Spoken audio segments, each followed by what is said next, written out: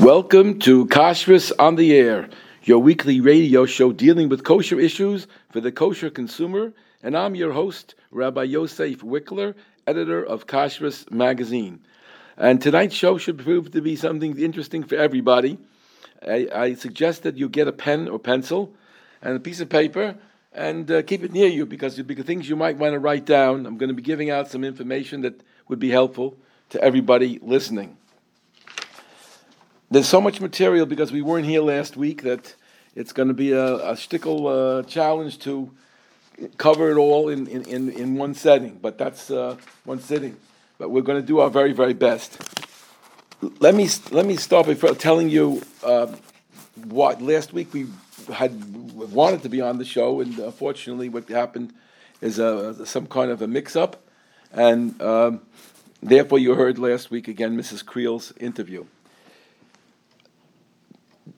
There are some amazing things happening, and a lot of halachos and inyanim, Chanukah, things, lists, a lot of material to get out to you today.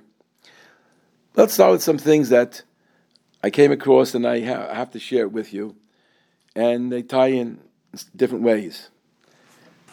There's an article. You've heard about this movement called Thank You Hashem. Maybe you'll understand a little bit about it, you don't. But this article that's printed in Inyan magazine, December 2nd, 2020, on page 16, called The Art of Appreciation, an interview with Harav Yitzchak Dweck, is something everybody should read. Whether you go with the idea, you don't go with the idea, it's amazing.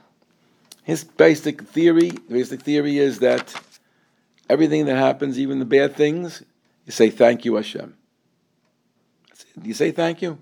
And you know why? Because the bad things we call bad are really good for us, and there's reasons why Hashem felt that we had to have them. And that's why they came. Anyway, I'm not going to ruin this unbelievable article about this unbelievable gentleman, and but I want to share one line, and I think that sums it all up. And if it touches you at all, so get the article. Beg, borrow, or steal, Inyan magazine from Hamodia, December 2nd, page 16 to 18. This gentleman was visiting with the Rav, and he said, it's time to get up. He says, remember, Rabbi Dweck says, it's not the happy who are thankful, it's the thankful who are happy. If you get it, get the article. He talks a little bit about Hanukkah too, so I'll say one thing here. He says that in Hanukkah we say Hallel, we say Ganze Hallel. Somebody adopts a Yasom, or somebody there's no father, no mother. He picks him off the street. He adopts him. He gives him clothes. He educates him. He marries him off. He buys him a house. The boy wants to know, how can I repay you? The answer is, Kais Yeshuos Esa. I did all this to make you happy. I want to see you happy. So that's what Hashem wants. Hashem wants us to be happy. That's Chanukah. Lahoidos, lahalel. To stand in front of the neighbors for half an hour and count your blessings. We have 8 days full of Hallel. That's it. That's simple. But how do we get that to Chanukah? What happened? Well, the Misyavnim and the Avonim, and there were the battles. So, does Hashem love you? Does he? Maybe he doesn't. How do we know that? How do you know that Hashem loves you? He gave us the challenge. It looks maybe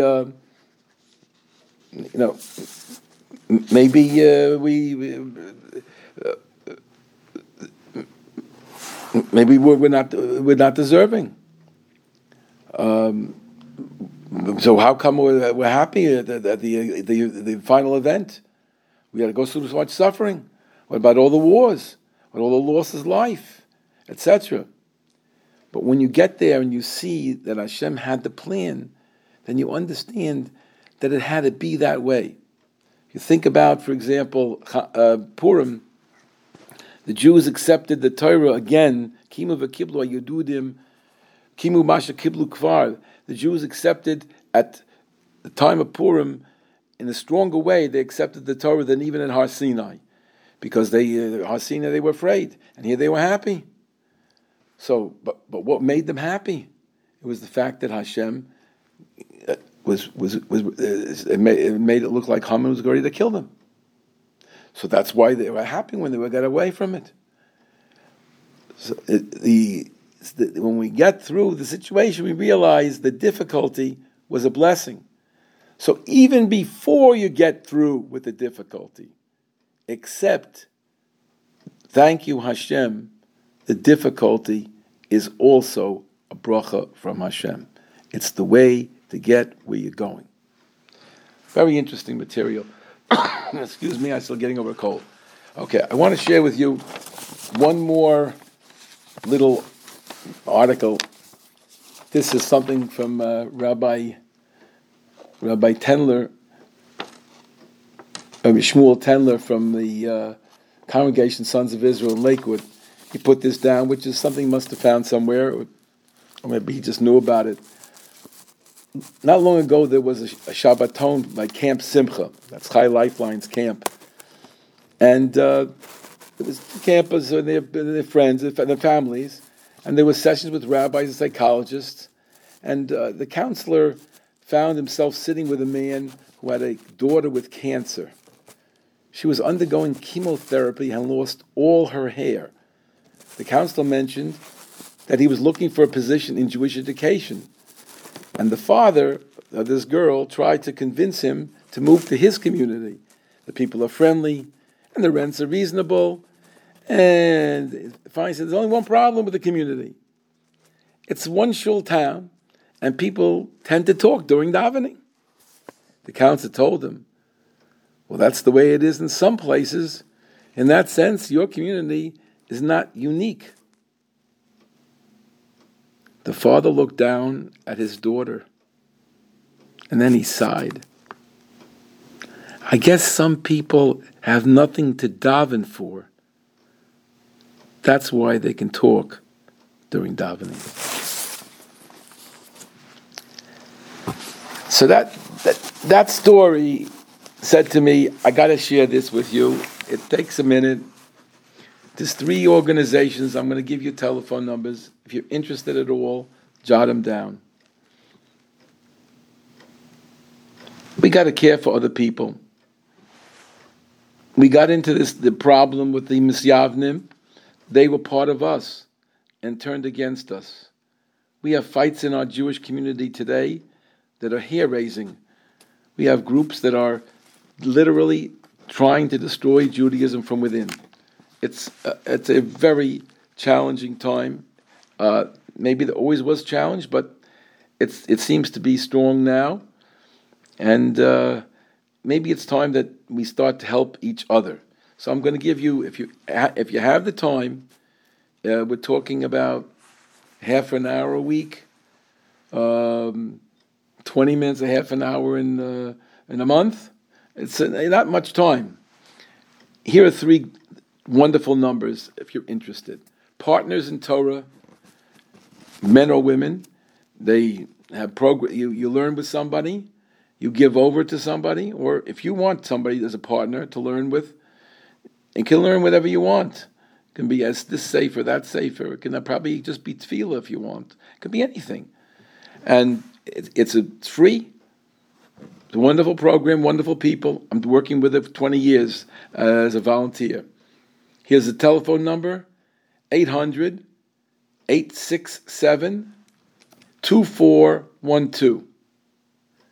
Again, 800-867-2412. If you want it the easy way, it's 1-800-STUDY-4, 42. 1-800-STUDY-42. The other organization, similar, URA, has a program called Torah Mates. A lot of little differences. There's a little more in the Kiruv area there. More likely to be learning with something a little more raw. You could have a choice, but you could get somebody who's, pretty far afield. It's up to you. And that's also a wonderful program. Oh, I mixed it up. I gave you the wrong numbers. Yeah, that's the the 800-867-2412 is for Torah Mates. And the 1-800-STUDY-42 is for Partners in Torah. You call the wrong organization, so you're doing a good job anyway, don't worry. The last one I want to give you is Sister to Sister. This is, we should know from it, for the women who are divorced. There's a Chizuk organization. It's a beautiful organization. And maybe it's a segula that you would never have to use, and no one in your family should ever have to use it. But it's a wonderful thing. The volunteers only have to make a call every month, every couple of months, I think. 718-338-2943. 718-338-2943. Sorry that I made the mistake in the numbers there, but like I said, if you call the wrong one, you're in good shape anyway. There is a fish list that came out.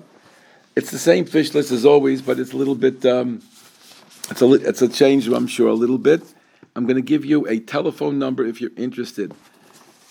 This is the fish list of those fish that have anisakis and those fish that don't have anisakis. In the past, I've read it to you. It's very boring to read it because you get confused in your head and you're never going to remember it. All you got to do is call the number and they'll send you a copy. 718-362-8805. 718-362-8805. And now I'm going to tell you a secret little piece here, which I think is going to be helpful to you. These organizations were consulted in preparing this. Now, this organization that set it up is in Israel, I believe. Or if not, maybe it's here. But these are the organizations that were consulted. So that doesn't mean that they know everything, but it definitely means that they're interested in the area. And if you have further questions, these may be good organizations to speak to about the insect infestation in fish. The Vad HaKashrus of the Eida Charedis in Eretz Yisrael, in Yerushalayim. Chevra Mavakshe HaKashrus in Muncie. New Square Kashrus Council in Muncie. Kashrus Council of Lakewood, the KCL. The Vad HaKashrus of the Five Towns. Say hello to Rabbi Eisen for me. Star K. Rabbinical Council of California. Say hello to Rabbi Davidi for me. And the Vad HaKashrus of Flatbush, which is right here locally. Okay. Now, that's the fish list. Go on to some of our program. This is what I'm going to read now. Is a letter that I got from a woman who expressed an opinion. In fact, I don't think I'll give you the whole letter.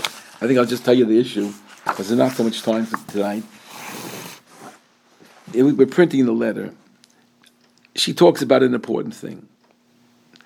It's kashrus related indirectly, and then yet very directly, and very, very important for everybody. It seems, it seems that right before Pesach, she was looking for a Pesach soap for washing things.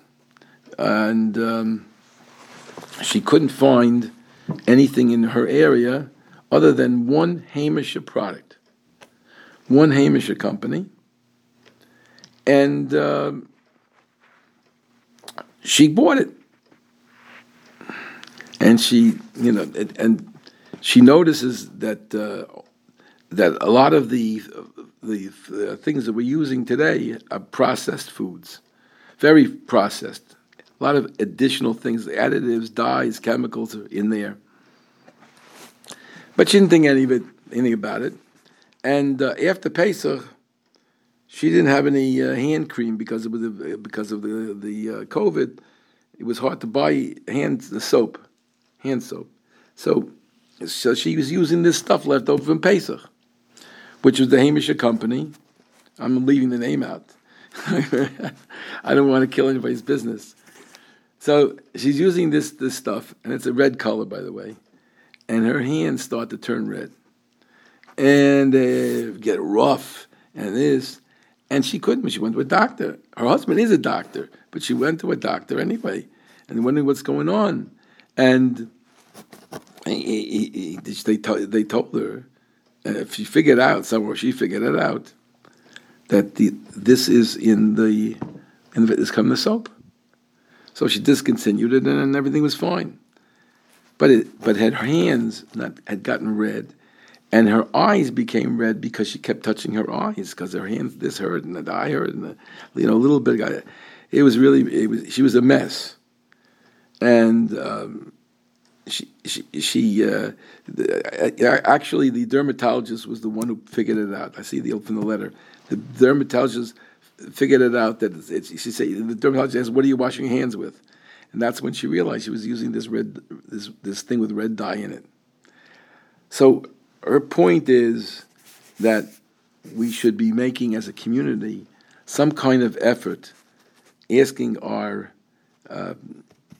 kosher companies, because it's not the rabbi who gives hashgacha, it's the kosher company, who's buying from somebody in China or whatever, and they're trying to save money, and fine, but that's what's causing the fact that there are so many processed foods, heavily processed today. And if you really want to be shocked, start reading a little bit on the packaging of the foods that you're getting, and see how much they're growing in terms of numbers of ingredients, and the different other aspects that are mentioned there, and see how often the name China comes up. Where this whole thing emanated from, our Corona friend. So, it really, we as a society, a kosher society, should be thinking for our children, for the next generation. There's hyperactivity, people are getting sick. Maybe they're not going to live as long. I mean, we should be interested in this thing about additives, chemicals, dyes in our food, in all of the things that we come in contact with. It's our responsibility. That's what her article is about. And it just leads me to say the same thing about the foods in general. Why is it that we, as a society, are eating the worst foods? And, Baal Tshuva has a problem being from. The problem isn't separating milchus and fleishiks. The problem is eating chon. Eating some of our fattening, unhealthy foods. So really, our work would be well directed if we sort of address the foods that are coming in through the pipeline, which we can control to a certain extent. There's a book out now. It just came out. I got it yesterday. It came yesterday, and it's about the rebellion that the women staged in 1902 about the high price of kosher meat, which was really a ripoff from the producers and distributors, which were goyim, and it was they were the government went after them. It was a whole long thing that took years and years and years. And but these riots that rebellion that they had was amazing. It happened in 1902, shortly before Rabbi Yosef passed away. Rabbi Joseph passed away, Yaakov Yosef. But it was something that women had started, and grassroots, literally grassroots. And this whole book, which is written by a historian, is very interesting. On some level, it's not express necessarily our opinion on things, But he has nice pieces on about Yaakov Yosef.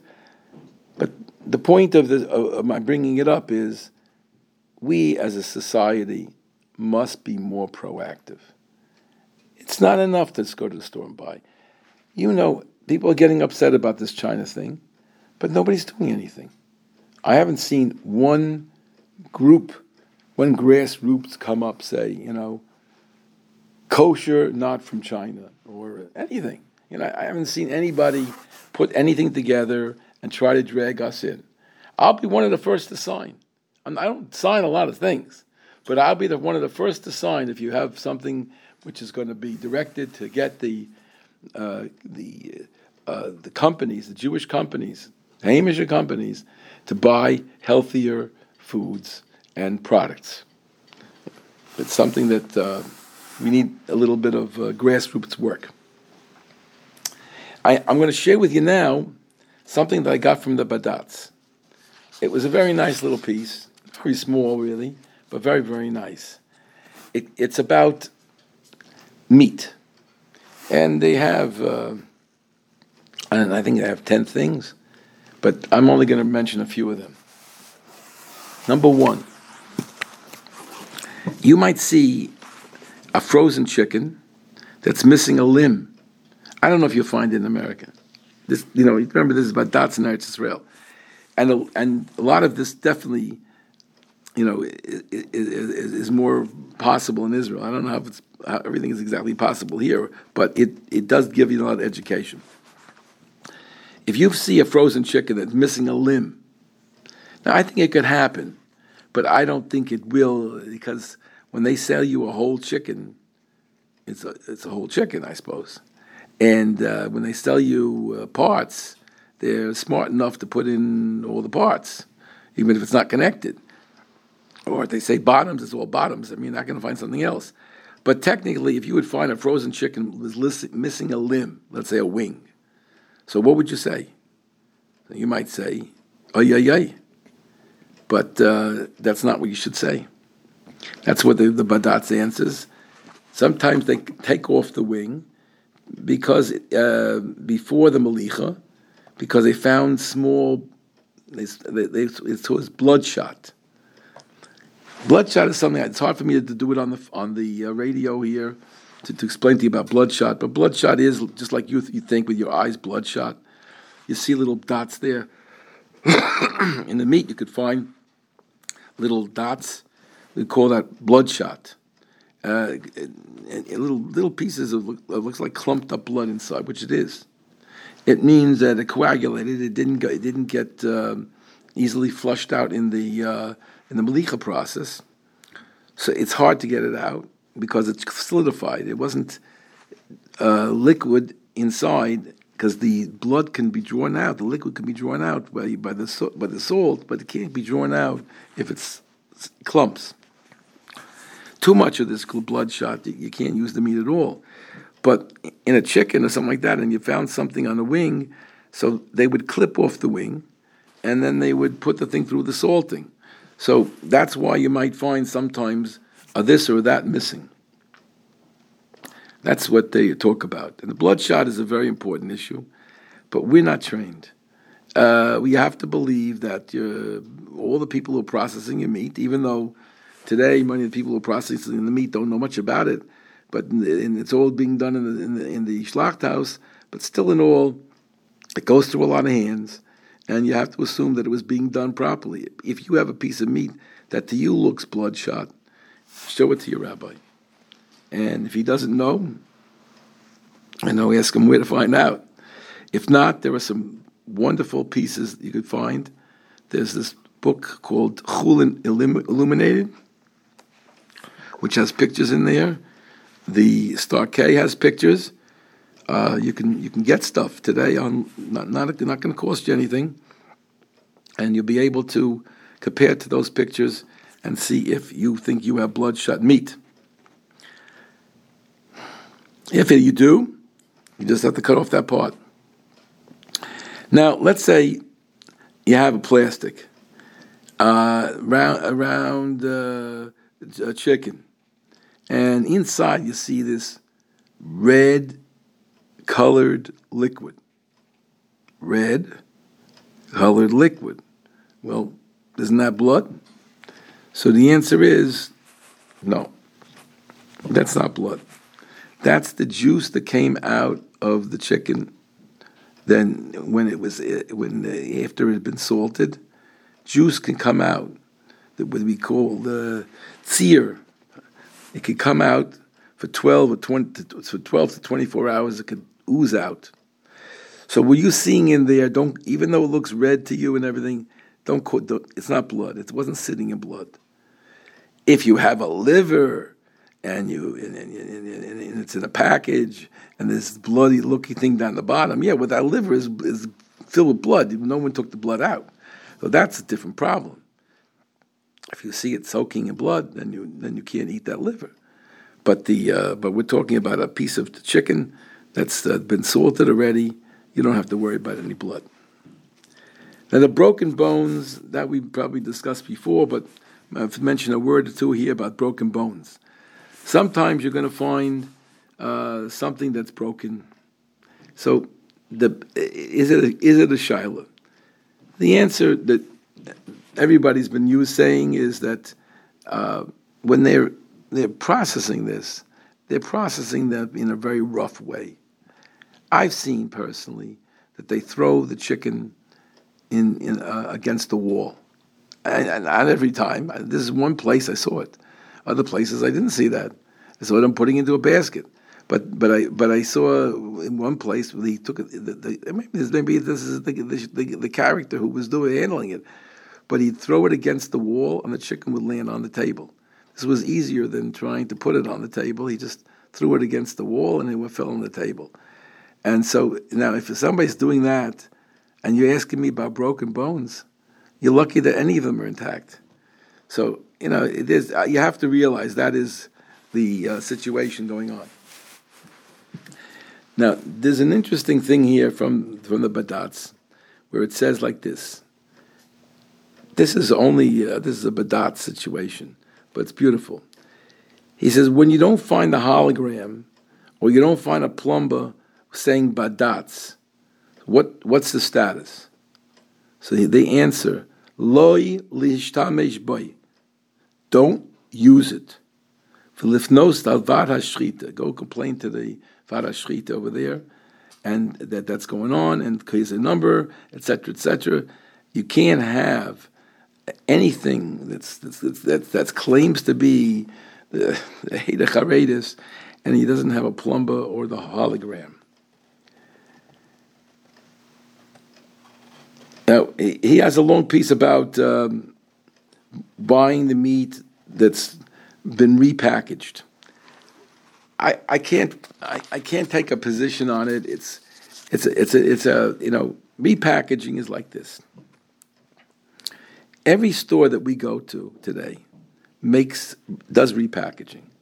Unfortunately, it's a fact.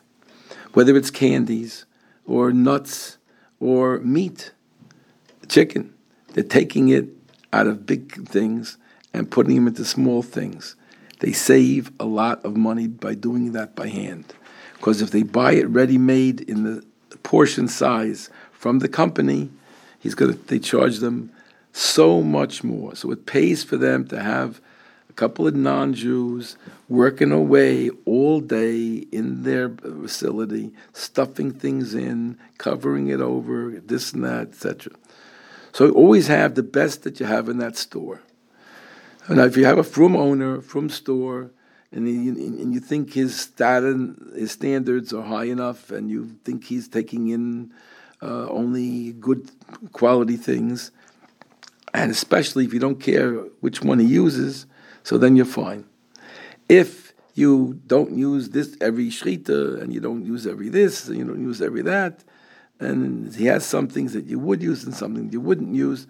So now, how do you know what it says on the packaging from the store is really what you were looking for? You only know if there is a mashkiach on the repackaging. Now, the mashkiach might not stand there constantly. He may be doing other things in the store. But if it's his job to make sure that it's done properly, and he's a responsible mashgiach, of which Baruch Hashem there are many. So then you could assume that it's being done properly under the hands of a mashgiach. Sometimes there is the repackaging in a store is something that's an independent hashgacha took over. And they said, we're responsible for this store, for the meat, for the repackaging, for this, for that. We have responsibility. So their mashgiach has to do the work. And you have to believe that he does it. And as I said, many of the mashgiachim in the stores today, in the supermarkets, are very, very high caliber. So that gives you a little bit of an idea. The OU put out a list of Pas Yisrael products. I don't have time to go through it, but it's in the recent Daf HaKashrus. Let me see if I can get the number. If I found the number, I don't have the number of it here.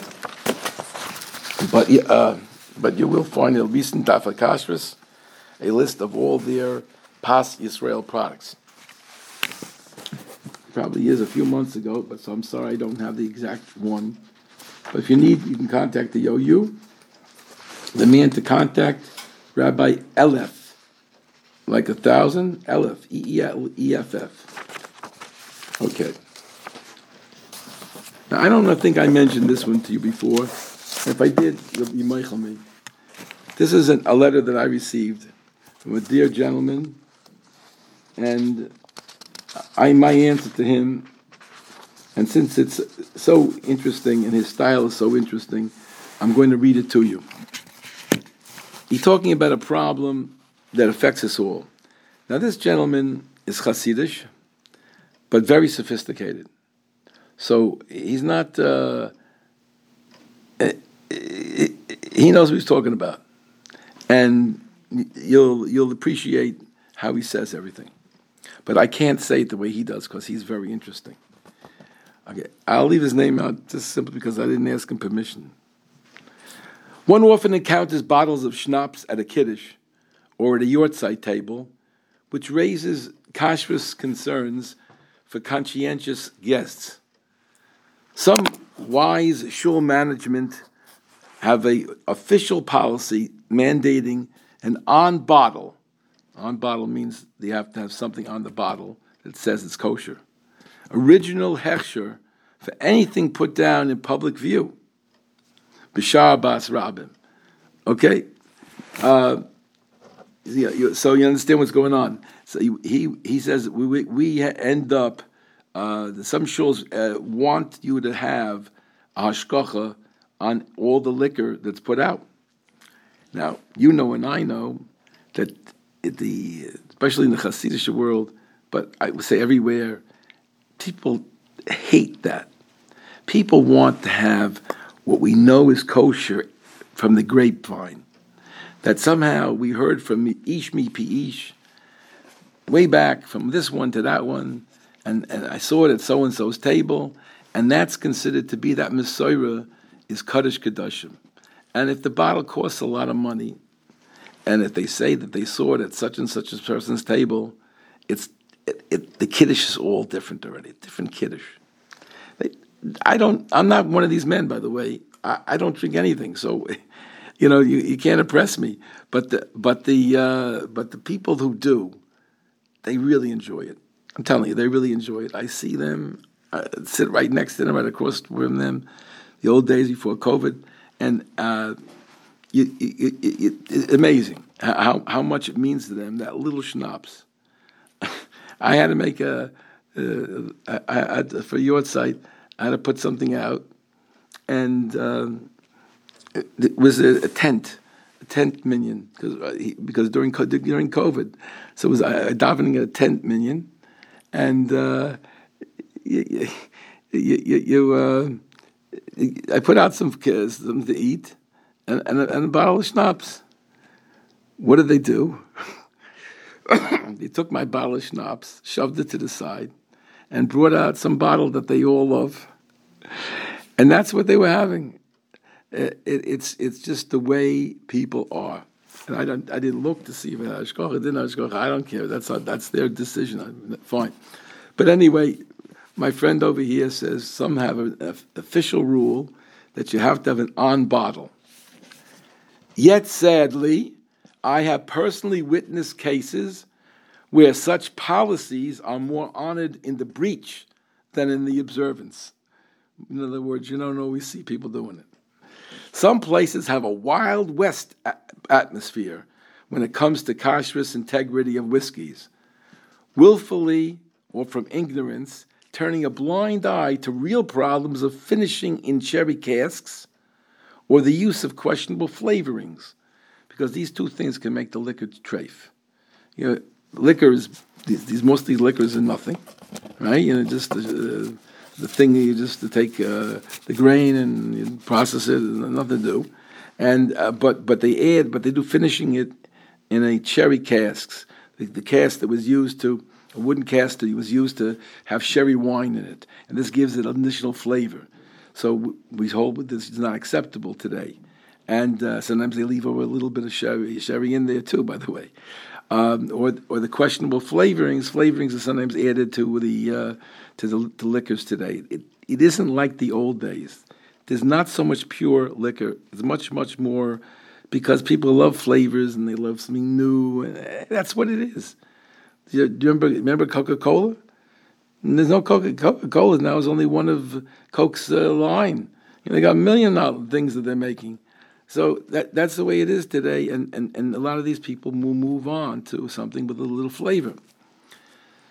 So this is what my friend is talking about. The casual consumer may opt to rely on one or more various leniencies that have been advanced in this area, many, to be sure, promulgated by poskim of very great stature. Yet other drinkers adopt a more stringent stance, insisting on clear assurance that the drink in front of them is 100% okay. Naki mikol chashash, to which a formal hechsher attests. So, in other words, there are good reasons why somebody wants a formal hechsher, and so some people have a shul management where they want on bottle hashgachim. Then there's the issue of the lists. These are the listings of alcoholic beverages, the scotch, the bourbon, the vodka, etc., which are prepared by mainstream kosher certification agencies in the USA, the Big Five, and in Europe and in Eretz Israel. The products contained in these lists are quite numerous and considerably broaden the range of choices available for drinking without qualms, or shall we say, lesser qualms, since each agency, according to its standards and research methods, has determined that the items are fit for consumption. In other words, there's no hashgacha, and we may never have been there, but still we have enough information to make a decision that you could use it if they were put on a list. Now back to our Yortzeit Tikkun table. Absent a printed on-bottle hechsher, one sometimes sees patrons taking a bottle, scrutinizing it by turning it hither and yon, searching for any evidence of acceptability, while muttering about the product soda vodka. For my mother's Yortzeit tomorrow, I came up with a new approach. The Star K lists the facing whiskey as being approved, no hashgacha, but researched to be kosher. For the vast majority of Hamish consumers, that's something upon which one can hang his hat. One prominent Rav HaMachshir of a wedding hall states on his on-table hechsher cards that the drinks served at this affair are not covered by my supervision, but they're all on the approved list of the Star K, or other words to that effect. So bottom line, the whiskey that I am providing is on the Star K list, and I have therefore affixed a sticker with big black letters informing one and all of that status, as you see in the picture. So my good friend David Pinchas Rose, Brooklyn, He put his own hechsher on. What does it say? Star K approved. So he beat the odds. He gave them something that is approved, something that's didn't have a hashgacha, but it was researched, and it's on the bottle. And so for most of the people in the world, that's going to be good enough. It's a great picture. So I wrote a little thing afterwards. I think he even asked me to, but I wrote a little thing afterwards. Mr. Rose's entertaining suggestion triggers an interesting question of which I have special knowledge. While I totally am in agreement with him that this plan will work and is a step up, unfortunately, he has set himself up as the actual certifier of his whiskey. True, as of whenever he checked the Star K listing, and one would hope that was so shortly before he served the bottle, that this whiskey was still listed. However, he and those who join him at the table need to be cognizant of the following. The lists, that of the Star K, as well as those of the others, is updated every few months, adding on more recommended beverages and removing some from the recommended list. If this bottle had a long shelf life in his home before he checked online, then the status of it may have changed over time. His bottle may have been from before the approval. So in other words, it may not even be covered by the approval. Number 2, practitioners of this new Yortzeit certification, that's what I called it, the Yortzeit certification, should take care to use only handwritten stickers. Anything printed, even on an inkjet printer, may confuse people into thinking that the bottle really is kosher certified, which it is not. Approved maybe, but not certified. But it's a great idea. That was my answer to him. And we're printing that. Even Hashem, maybe any changes, but that's it. So you get an idea of, I think, a new approach to the whole thing of how we get involved. We were talking before about getting involved in the choice of the products that are brought to us from the producers. Now we're talking about how we ourselves can so-called self-certify some of the products that were recommended on recommended lists. I suppose it's done in Europe this way because they live very much from lists. In America, basically people don't do it too much, except for the beverages. It seems to be a very big deal. Beverage lists, whether it's the sodas or it's the alcoholic beverages. There are other lists too, but those are the most popular. To come on to another couple of interesting topics, we just started to say the saying Talu Motor Livrocha, and many people are not familiar with those halachos. I'm not going to go through them all. I just want to tell you one or two of them to make it a little bit easier. The person is supposed to say V'sein Talu Motor Livrocha Al Pnei Ha'adama. All those words are necessary. So if you forgot to say V'sein Talu Motor in the beginning of the bracha, you could insert it at the end of the bracha too. But you have to say the whole thing, V'sein Talu Motor Livrocha Al Pnei Ha'adama. If you don't say Al Pnei Ha'adama, it probably doesn't work. So you have to say all those words. V'sein Tal Umotar Livrocha Al Pnei Ha'adama. We ask Hashem to make it rain for good, for brachot, for the Klal Yisrael, on the ground. But not just the ground. It's the ground we're davening mostly for Eretz Yisrael, but for the whole world needs it. The whole world needs rain, and we're davening for us too. So that can be inserted later in the bracha. If you miss it, and you're going further, and you didn't say V'sein Talu Motor there, so the best thing to do is there may be something to do right after the bracha itself, but I'm skipping that for certain reasons. The best thing to do is to wait until you get to Shema Kolenu. In Shema Kolenu, in that bracha Shema Kolenu, you can insert V'sein Talu Motor, But this is where many people make a mistake.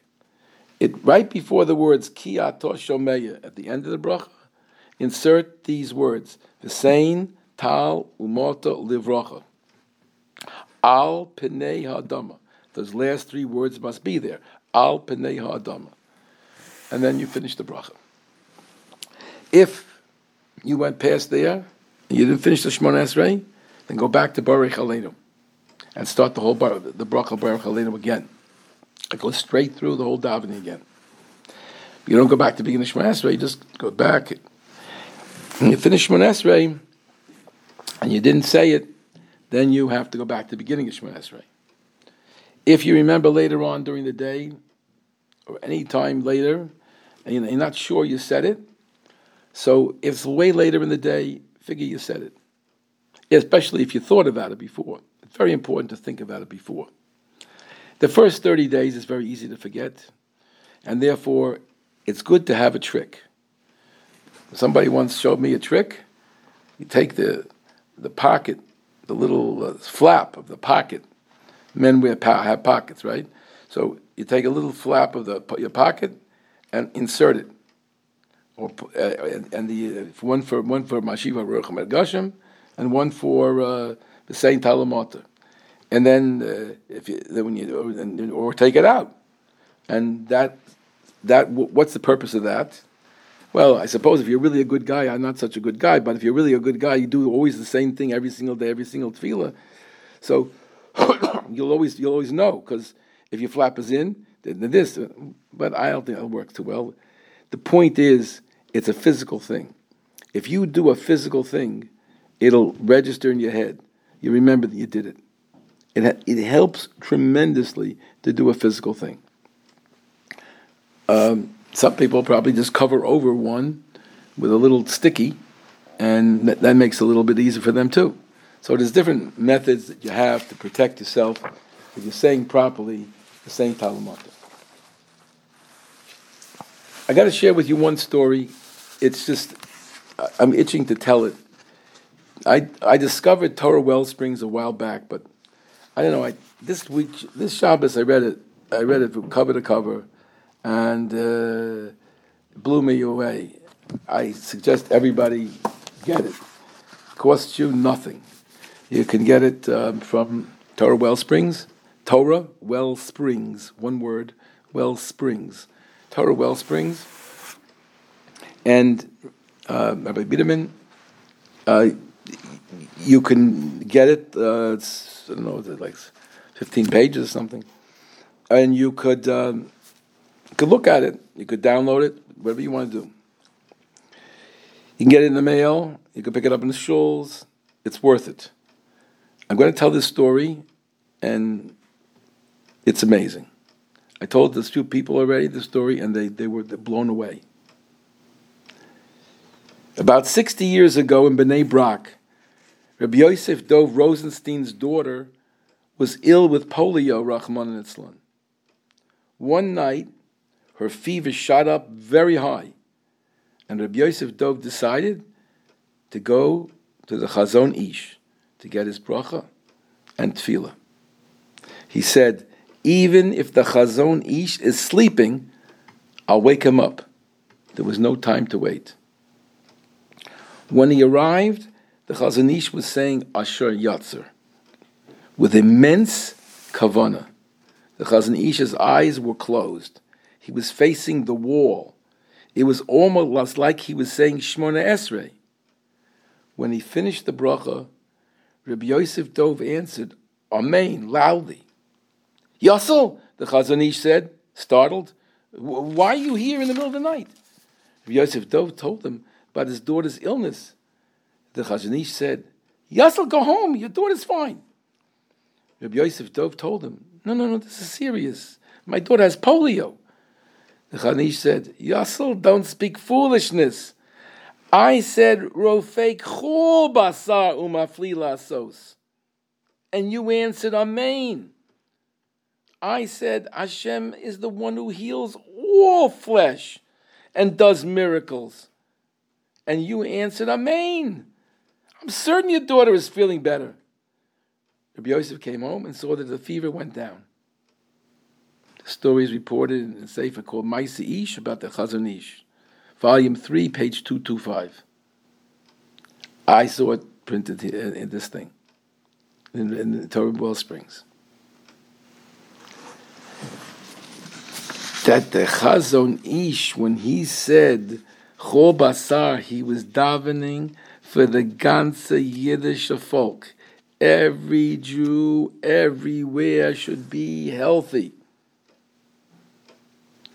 And this Yosef Dov said Amen. No question his daughter's okay. No, what can I tell you? Special people, but the Koyach HaTfilah is absolutely amazing. I go on. We have here a little piece about the Polish government again. You know, in Poland, it's been like up and down. It's sometimes things are getting a little better, a little worse. You know that they were about to pass a bill, and they decided that against Shrita, they were interested in at least answering the Shrita for the exporting. So they had to scrap that bill because there were parts of it that affected a lot of the people, and so it got pushed off, and it was going to pushed off until 2025. That certainly was a helpful thing. But what happened now is that they came up with another bill, and they said this bill will not be shown to the president, who is in favor of letting it go. They're trying now to pass it around about so that that we wouldn't be able to knock it out. And this is something to be a great concern.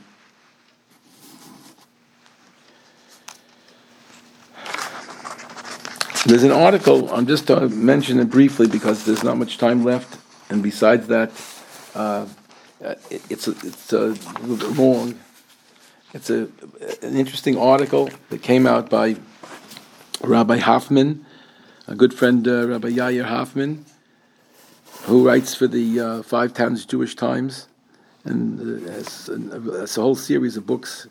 You can buy them online in Amazon. And his one of his latest pieces, it goes back 2 weeks, November 18th, is about shellac. Now, shellac is a topic. Shellac is from the lac bug. There's a bug called lac, and the lac bug produces something we call shellac, and it is used sometimes as covering for for preserving the fruits and vegetables. So some places they're using carnauba wax, and some places they're using shellac.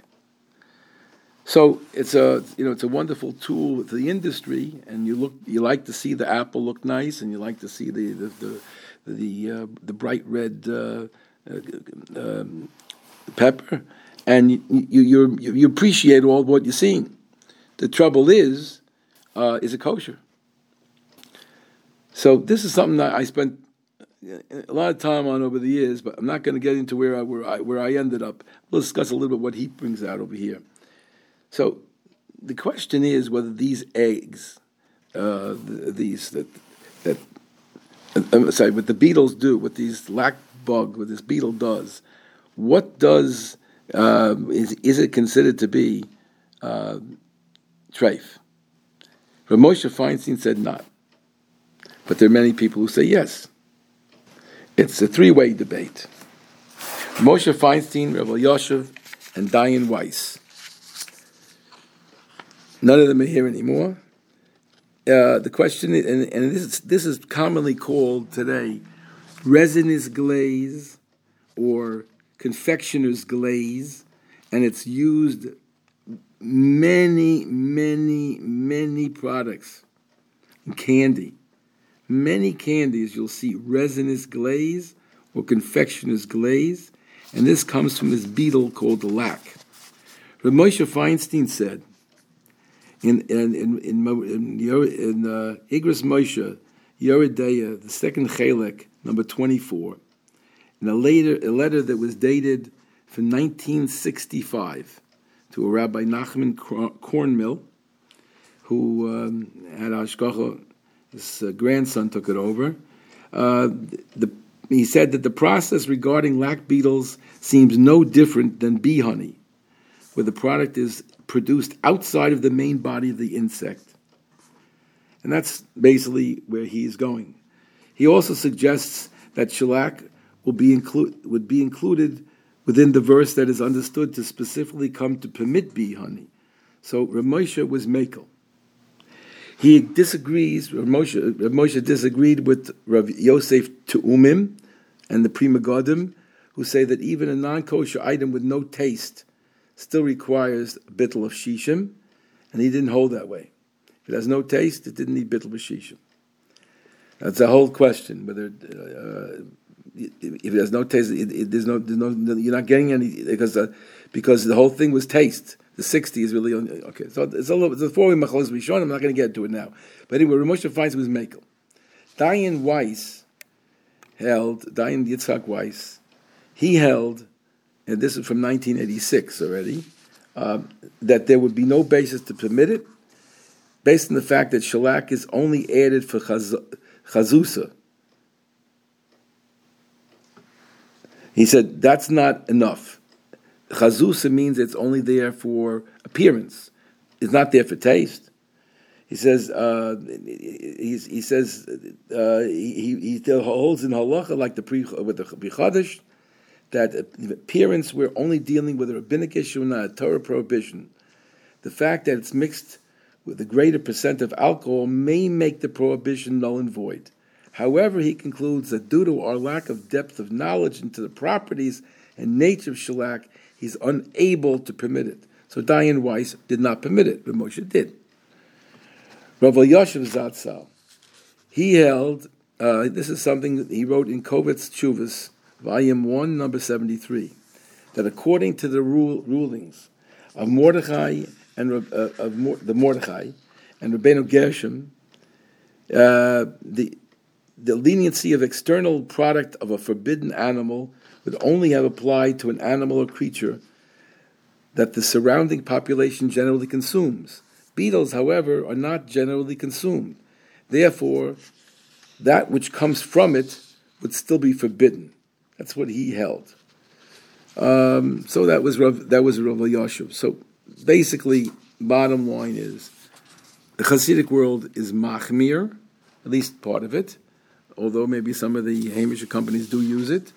But I think they try to get away from it. At least maybe they changed the name of what it is, but yeah, whatever. So you'll have to be a little concerned about that. Bottom line, Rav Moshe was Mekel, and if you have a concern, you'll speak to your Rav. That's the question of shellac, resinous glaze, confectioner's glaze. Those are the things it's called. But the shellac is also it's called. So give yourself a few different names and make a decision if it's something that scares you or doesn't scare you. Personally, Rav Moshe Feinstein is a good enough name for me, and that's how the basis of most of the kashrus agencies in America are relying on that. So our time is up, or in just another minute, and then if I wish everyone a Freilich and Chanukah, and everybody should have a time set aside for appreciating. Thank you, Hashem, and then hopefully you'll follow. Hopefully, some of the things that we share with you tonight will be of help to you. And Mr. Hashem will join each other next week. You can call me at 718-336-8544 or 732-534-9363, or you can email me at kashrus, KASHRUS at AOL.com. By now, all of you who are subscribers have gotten the new issue, and I'm getting some rave reviews, Baruch Hashem, that people are very happy with the different articles that are in there. And we're working hard on the next one already. And the Kosher Supervision Guide, which is months late, but Bez Hashem Baruch should come out in the next couple of weeks. So until then, we'll have to do with the old one, and Mr. Hashem will join each other next week. Have a wonderful week.